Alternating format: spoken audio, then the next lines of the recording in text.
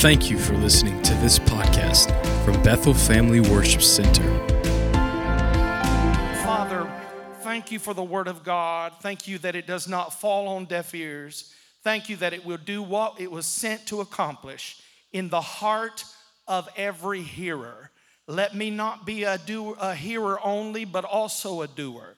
And let my actions line up with my faith.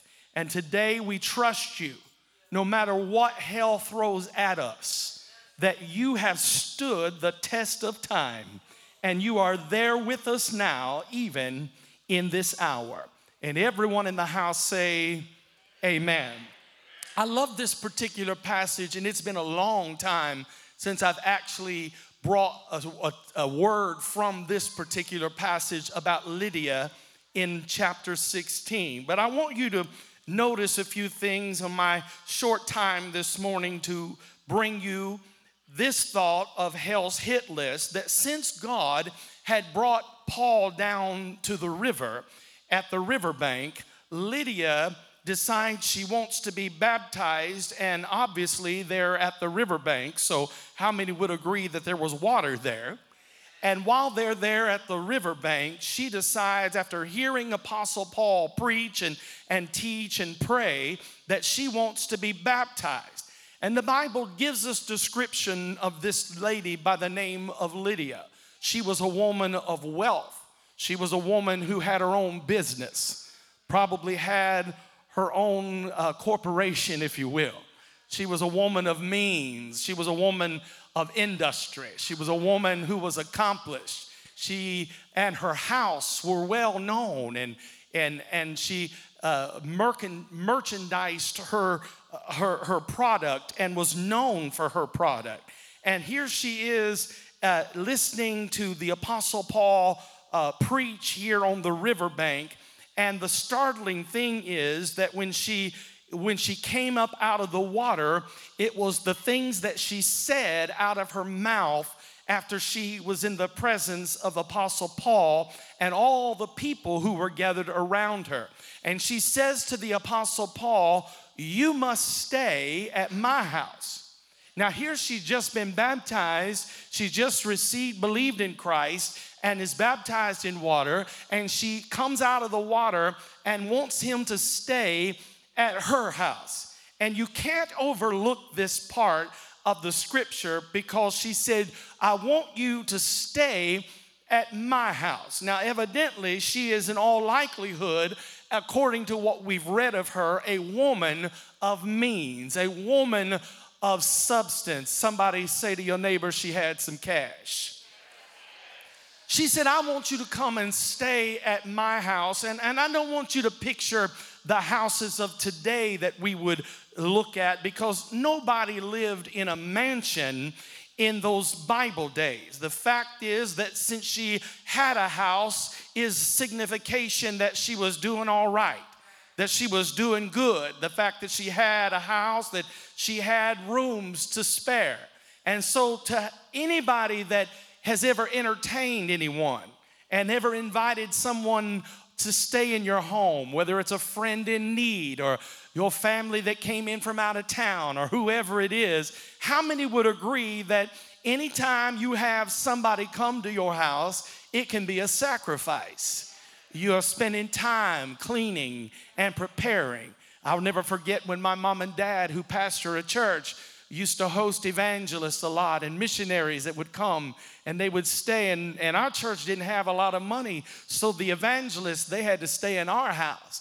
And I'll never forget, we had brought the bishop in from our organization, and he was going to stay, him and his wife. And my mom was real particular. She wanted everything to be just right. And so on that weekend, heading into the service, before they arrived, we had a bowl of warm water and had some, I don't know what all was in it, but we were washing down baseboards and getting rid of all the dust.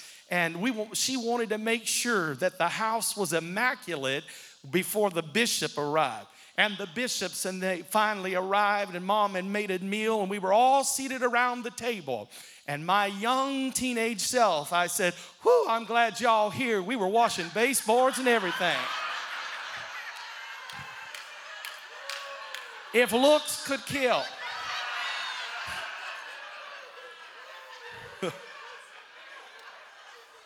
But you would agree with me that anytime you host, it is a sacrifice on your part.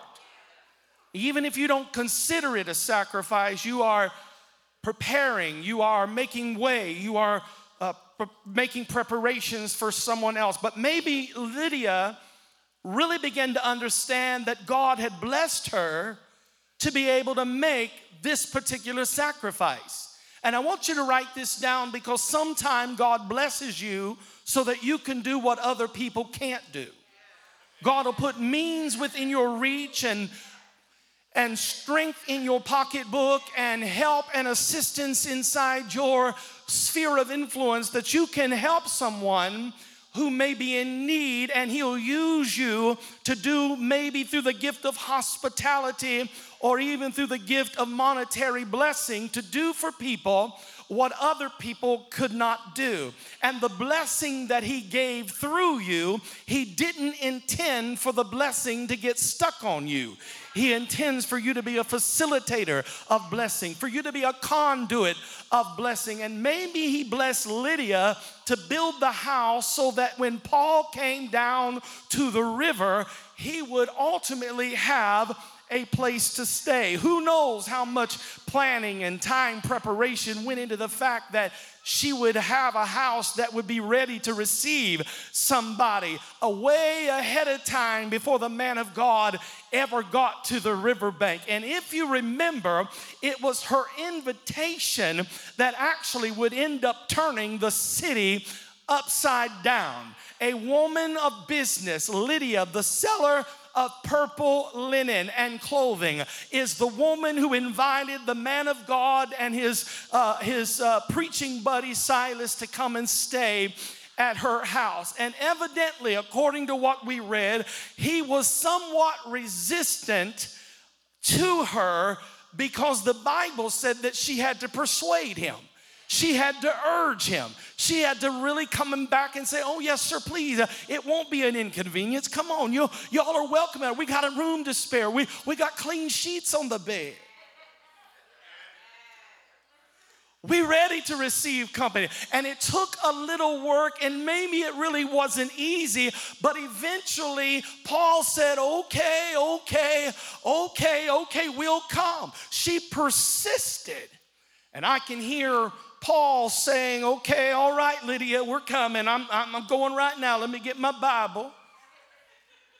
You know, there wasn't a Bible for him to get. I'm just paraphrasing here. Let me get my stuff, and we're going to come over to your house. Come on, Silas. We're going to go over to Lydia's house. Where does she live? I don't know. She's just worrying me to death. And she ain't gonna hush till we go over and stay at her house. So we're gonna go down to Lydia's house. We're gonna eat her soup beans. We're gonna eat her food. We're gonna sleep in the bed she provides. And at least we got us a place to stay. And I don't know what kind of situation we getting into. I don't know if there's bed bugs over there. I don't know if they got cats crawling around on the kitchen counter. I don't know what we walking into. But can I just say, and I want you to write this down, because Lydia's heart was opened up, the gospel had a place to stay. Anytime the gospel, the heart of men and women are opened up, the gospel has a place to take root and to lodge and stay there. I want you to ask your neighbor, just for a test, say, has your heart opened up? Because until your heart opens up, the gospel doesn't have a place to stay.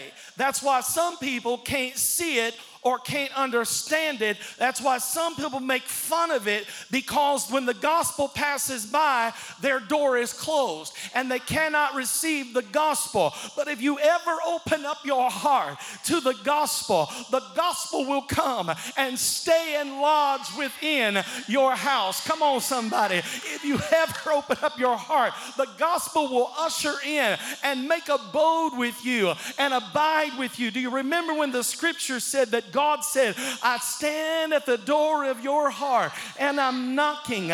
There's no handle on the outside. The handle's on the inside. You have to open up and say, come on in, Jesus. I want somebody just to shout, come on in, Jesus. God wants to make a abode in your heart. If you open your heart, the gospel will come in and find a place to stay. And the Bible says that he left her house every day, and Paul would make journey back through Philippi, and he'd go back down to that same riverbank, and there he would pray, and there he would preach, and he'd go down and just begin to minister to whoever was there.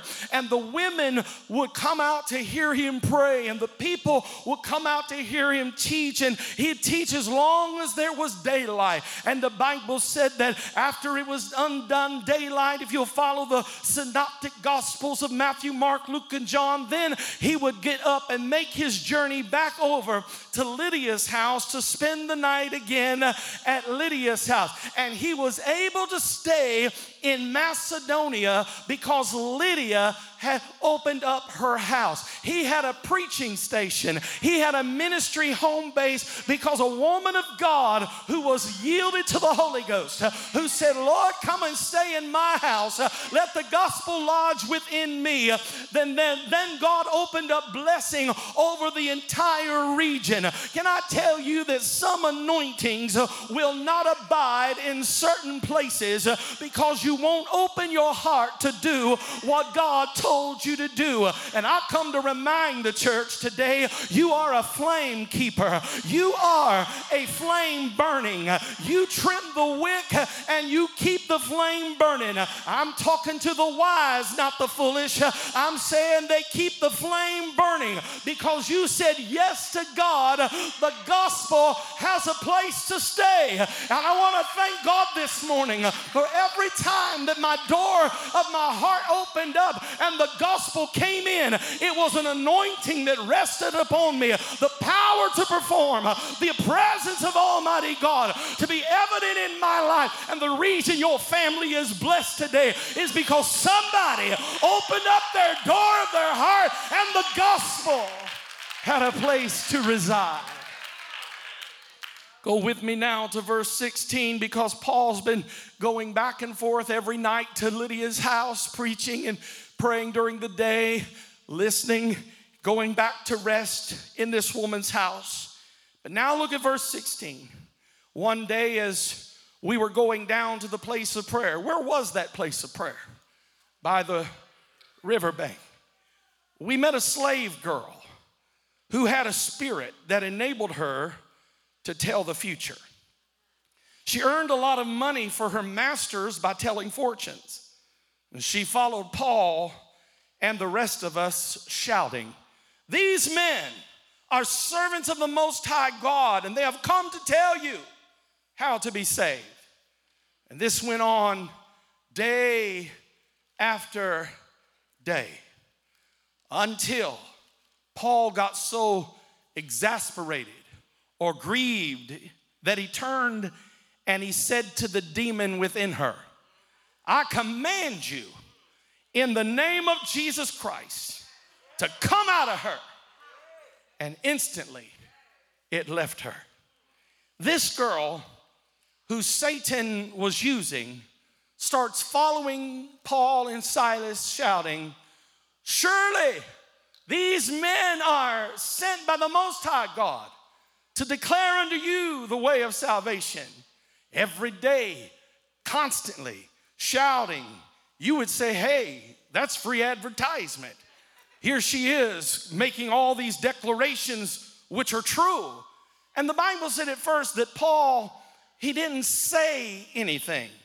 He went on down to the river to pray. He kept on teaching. He prayed and he ministered to those that were within his reach.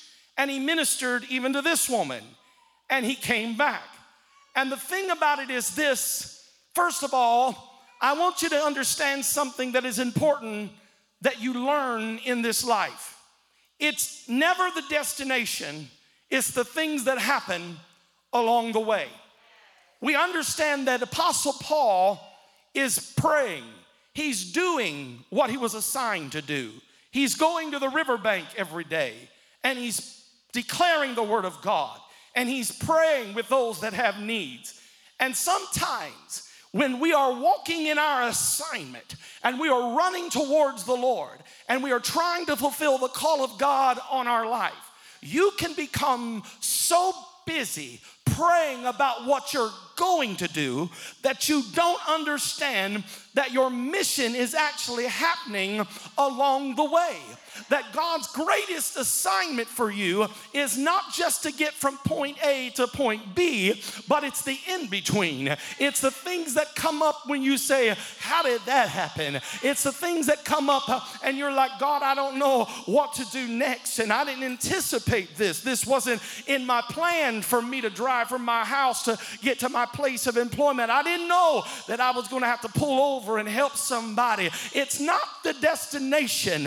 You're going to understand that the mission is in the in-between. It's where you are doing ministry. And I hear people say all the time, oh, I just can't wait to get out of Indiana. These winter weathers are killing me. Oh, it ain't killing you. Oh, listen to me. People get so vexed on trying to get somewhere, trying to get here, trying to get there, putting everything out there, telling everybody if this don't happen, I don't know what I'm going to do. The same way with our jobs. Dreaming about doing something else and not forsaking the thought that Jesus has given us ability. He has given us an income. He has called us to be a steward of the industry that he has put in our possession. I hear people even in the ministry say, I just don't like doing this anymore. You have to remember that the call of God didn't come to you out of convenience. The call of God came to you because you said yes to the Lord. And in that yes, you said, Jesus, use me. Please don't refuse me. Surely there's a work that I can do. And even though it's humble, cause my will to crumble. Though the cost be great, I'll work for you. There's a yes in you that God said, yo, okay, then I'm going to entrust in you. And I'm preaching to some people this morning who are never satisfied. They're always thinking about, if I could just get to the next thing, the next relationship, the next job, my God, the next calling. Do you know that the ministry you're on right now, the mission that you are in between A and B, is the most anointed place that God can use you? I wish I had about 10 to 15 people that would testify and say, I've been there, Pastor. I thought about quitting. I thought about throwing in the towel, but there was something in me that would not turn loose of the call that was upon my life. Tell your neighbor, keep going. Look at somebody else and say, keep going back to the riverbank. Look at somebody else and say, repeat. It is neither at point A or a point B, but somewhere between here and there that God really wants to use you. So it is neither at the praying place nor at Lydia's house, but somewhere along the way. When I was a younger preacher, I read this text and I didn't understand. I was kind of confused because this woman was saying the right thing. They were sent by the Most High God to declare the way of salvation. And I wrote this down. She was saying the right thing, but for the wrong reason. And I want you to catch this, because how many people come into your life talking the talk, but not walking the walk? Ooh, I wish I could preach here. And you let them hang out with you because they know what to say. They know how to schmooze you. They know how, they got good lip service. They're a smooth talker. They talk so smooth you think you've just drunk lotion. But until you discern what spirit they are of, I don't know who I'm preaching to, until you discern what spirit they're of. But people know what to say to be able to walk with you. People know what to do. in order to be accepted in your circle. But you've got to pray so you can see what's in them, because what's in them is going to affect you, and it's going to affect your future, and it's going to affect your family. So the Bible says that this woman is a witch. My God, she is a witch. She has the spirit of divination. She was a woman of witchcraft. She was an evil woman. And I wanted to preach to you this morning about this little evil woman, because I wanted to warn you that evil people can say nice things. Evil people can say nice stuff. Wicked people can smile when they need to. Haters can befriend you when they need to. And I got to warn you, you don't have to be abused by the enemy. Sometimes the person right next to you is the enemy in disguise. Now, brothers and sisters, we are in a predicament here. Say this: we are in a contradiction. We have a polarized circumstance. The polarities between these two women represent the length of which God will go. On one hand, you have Lydia, who's rich and in trouble. And on the other hand, you have a nameless, poor woman who is in trouble. But the same blood that delivered Lydia reaches back to deliver this possessed woman with a spirit. And Paul rebuked the spirit and said, "Come out of that woman." And the Bible said that the spirit that was in her came out of her. And I don't know who I'm talking to today, but something that's been worrying you, something that's been following you, something that's been haunting you, hanging over you, that's been disrupting your sleep, that has caused you to not get any rest, that won't let you enjoy this particular season in your life. The reason God brought you here this morning is to get some stuff off of you, to get some stuff that you've been dealing with out of your spirit. I wish I could preach this morning. If you don't care what anybody else thinks, if you don't care what you look like, then I want you to turn to your neighbor and tell them, I got to get it off of me. I got to get it off of me. Get it off my mind, get it off my spirit, and get it off my life. I can't sit here the rest of this day and allow this thing to take my joy and to steal my soul. In Jesus' name, the devil's got to go. In Jesus' name, hell can't have my house. In Jesus' name, I am a chosen vessel of the Lord, and who the Son sets free is free indeed.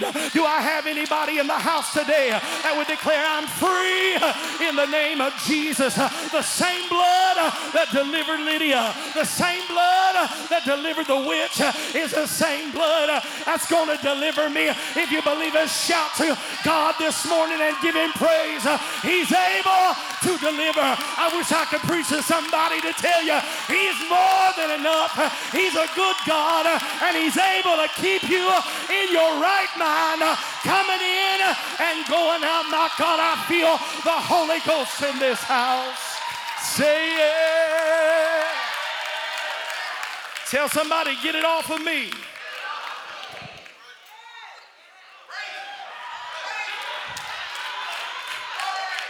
I thought in the text that Miss Lydia was significant. But when Lydia got baptized, nothing really changed. Oh, it did for her. It did for her house. But nothing in the community really changed. She became a believer and was baptized. She opened up her home. And the Apostle Paul and Silas were able to use her home as a resting place as they ministered in the region. But when this poor, no-name, ex-witch got saved, something broke Something broke in the spirit world. And the enemy got mad. And the enemy began to create a list. Hear me. If you get ready to change your life and all hell breaks loose, it's a sign that the devil is afraid of you. He's afraid of what you're going to do, because if he knows that if you ever change your life, everything around you is going to change too. I'm preaching to a drug dealer today. If you ever decide to change your life, everything around you, your family, your economy, your home, everything will change, because the devil don't want to let go of you. But I come to declare to you, you are in this place today to hear the word of the gospel. If you ever decide to change what you've been doing, the devil won't like it, and he'll put you on his hit list. This ex-witch decides she needs a change. Let me see if I'm in the right place this morning. Where are my people that every time you get ready to do something, hell breaks loose? Am I in the right place?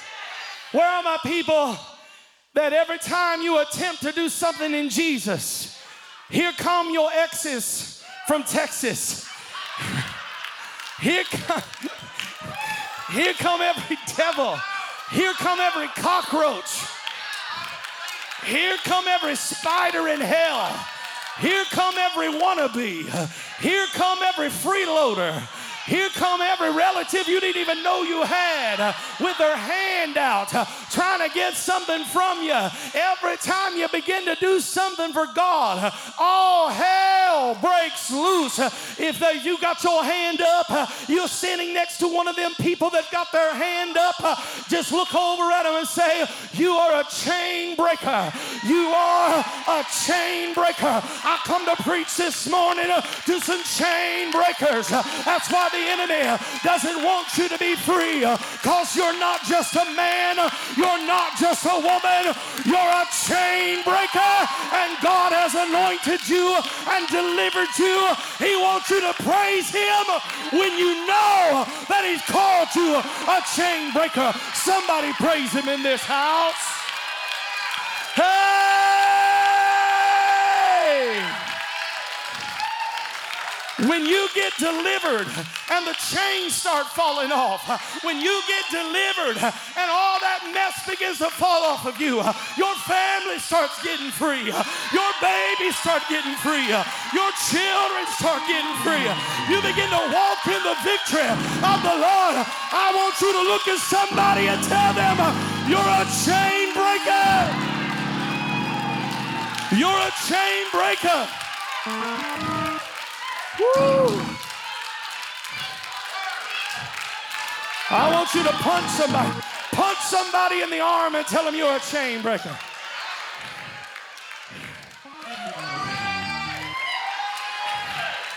Woo, I feel the Holy Ghost.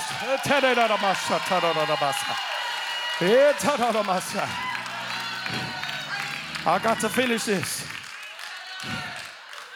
Who would have thought that this no-name woman will be a chain breaker?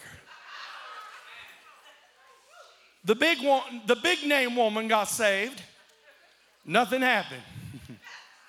But when the poor slave woman got delivered, she was a chain breaker.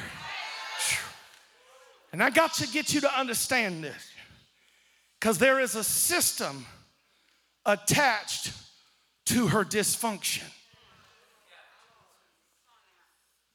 Oh, I wish I had time. Don't point at anybody. Don't even point at yourself. But we all know somebody that's got high levels of dysfunction. You see it on Facebook. You see it at the family reunion. You see it at Sunday dinner. You see it when you get together with your friends. Some people have a system of dysfunction attached to them. And if you'll let me teach this morning, I'll try to teach. But I want you to catch this. There is a system around her that benefits from her dysfunction. There are people around her that benefit from her dysfunction. The Bible says that her masters were getting rich from her dysfunction. There is an economic impact attached to her dysfunction. Somebody needs her to be messed up.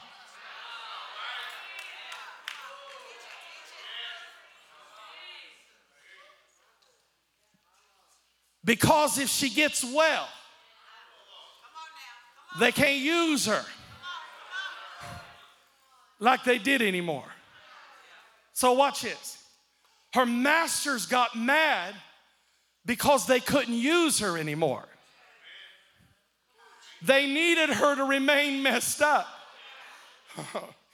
There was a system attached to her dysfunction, my God.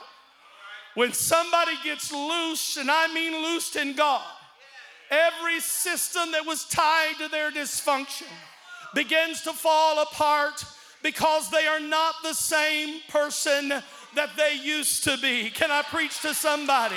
They may wear the same clothes, they may live in the same house, but they're not the same person anymore. Can I tell you, this is what happens. Her masters go after Paul, and the Bible said they snatched up the apostle and they brought him before the authorities. Read with me now in verse 19.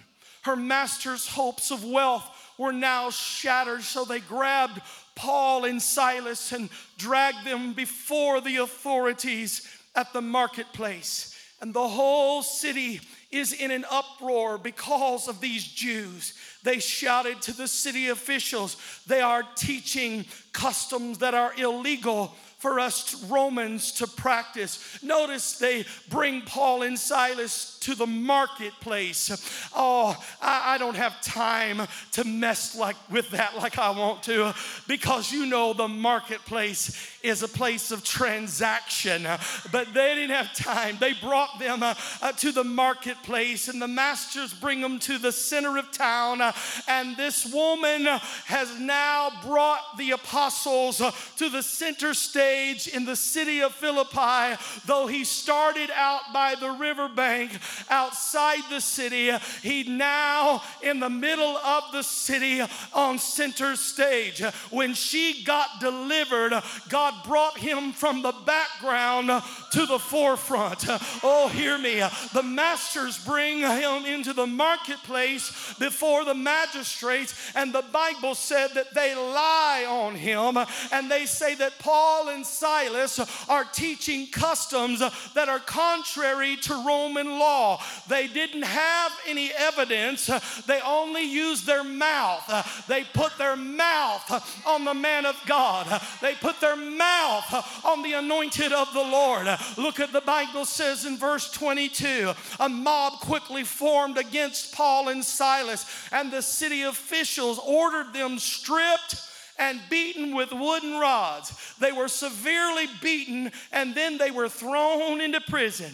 The jailer was ordered to make sure they didn't escape. So the jailer put them into the inner dungeon and clamped their feet in the stocks. Now you got to hear this. The people in the marketplace hear it, and they get angry enough that they want to start fighting Paul and Silas over what they heard. They want to fight them over a rumor. They want to fight them over gossip. They want to fight them over mistruth.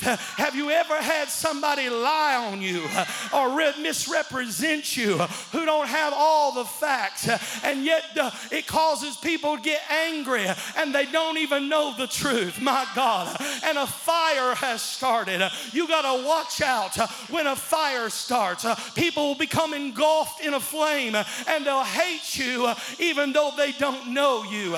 They will hang you even though they don't know you. They will believe assumptions about you even though they don't know you. And when it becomes popular to hate you, people will just get on board and jump in with the flow. And sociologists have a term for what they call gang rage. It breaks out.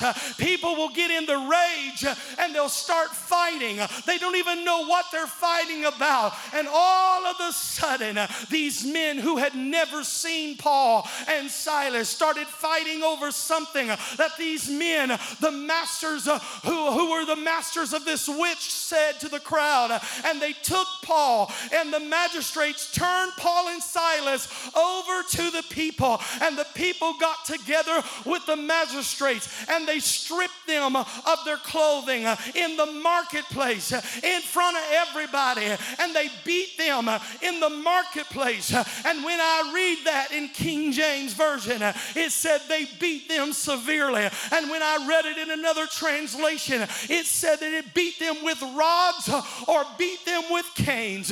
Now, if you are naked and somebody beat you with a cane and beat you with a rod, you would have lacerations all over your body. And the Bible said they nearly beat them to death. It's not just where you're hurting, you're beaten and you're bloody and you're lacerated and you're about to die. You got a mob beating you. Two men who are naked getting beat to death with canes, and they don't even know why they're beating them. They just got into a gang rage and decided to get on the bandwagon, and the Bible said they beat them severely. Paul and Silas are beaten near to death. And if you study Middle Eastern culture, it is severe when it says that they were beaten severely. And you have to understand that the people of that day had a strong stomach for that type of punishment. And when they say it's severe, you better believe that it is severe.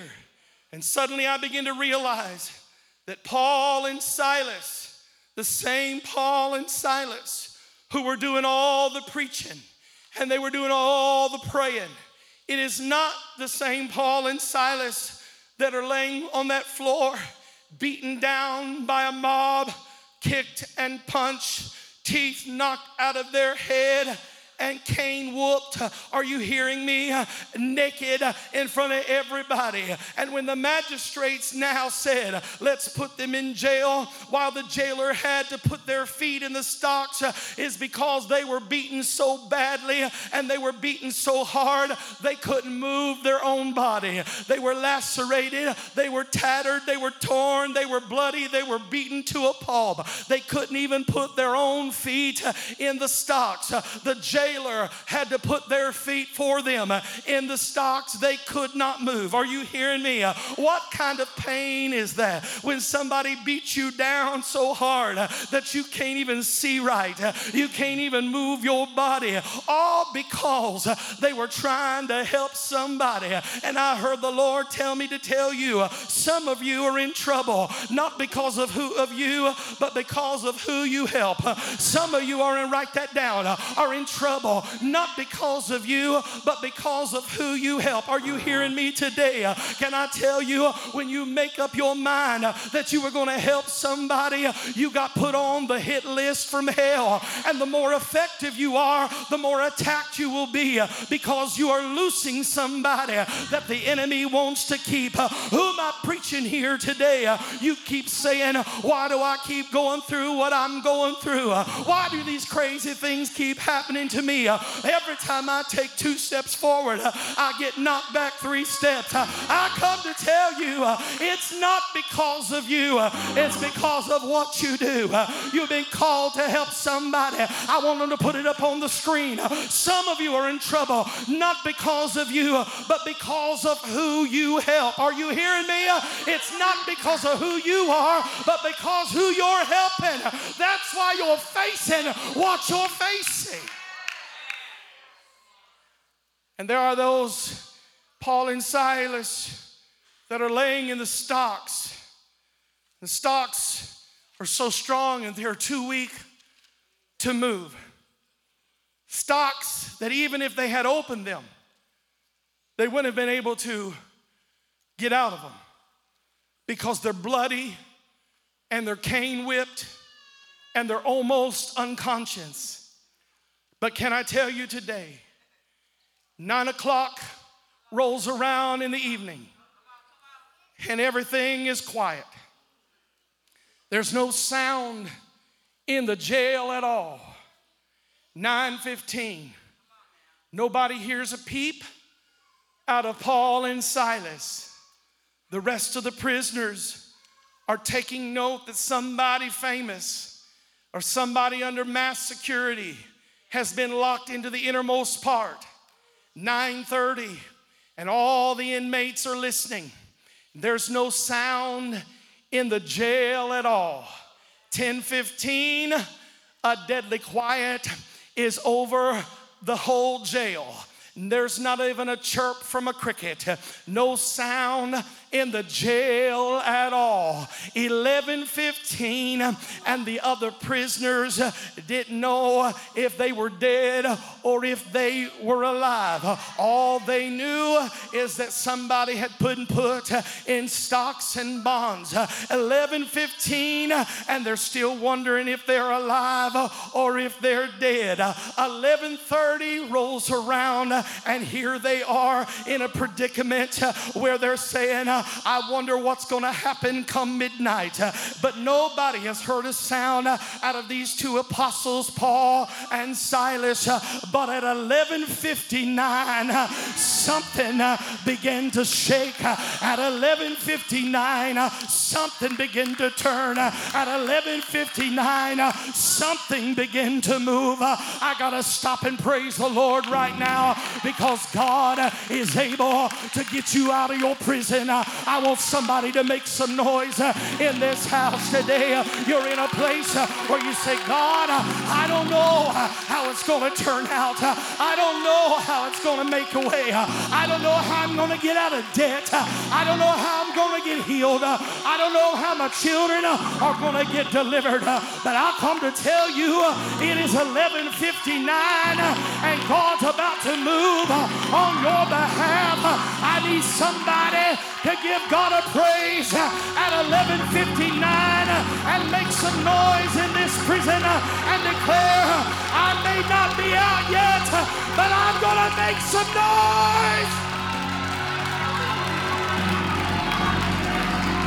Come on, somebody make some noise. I may not be free yet, but I'm going to let the devil know I'm alive.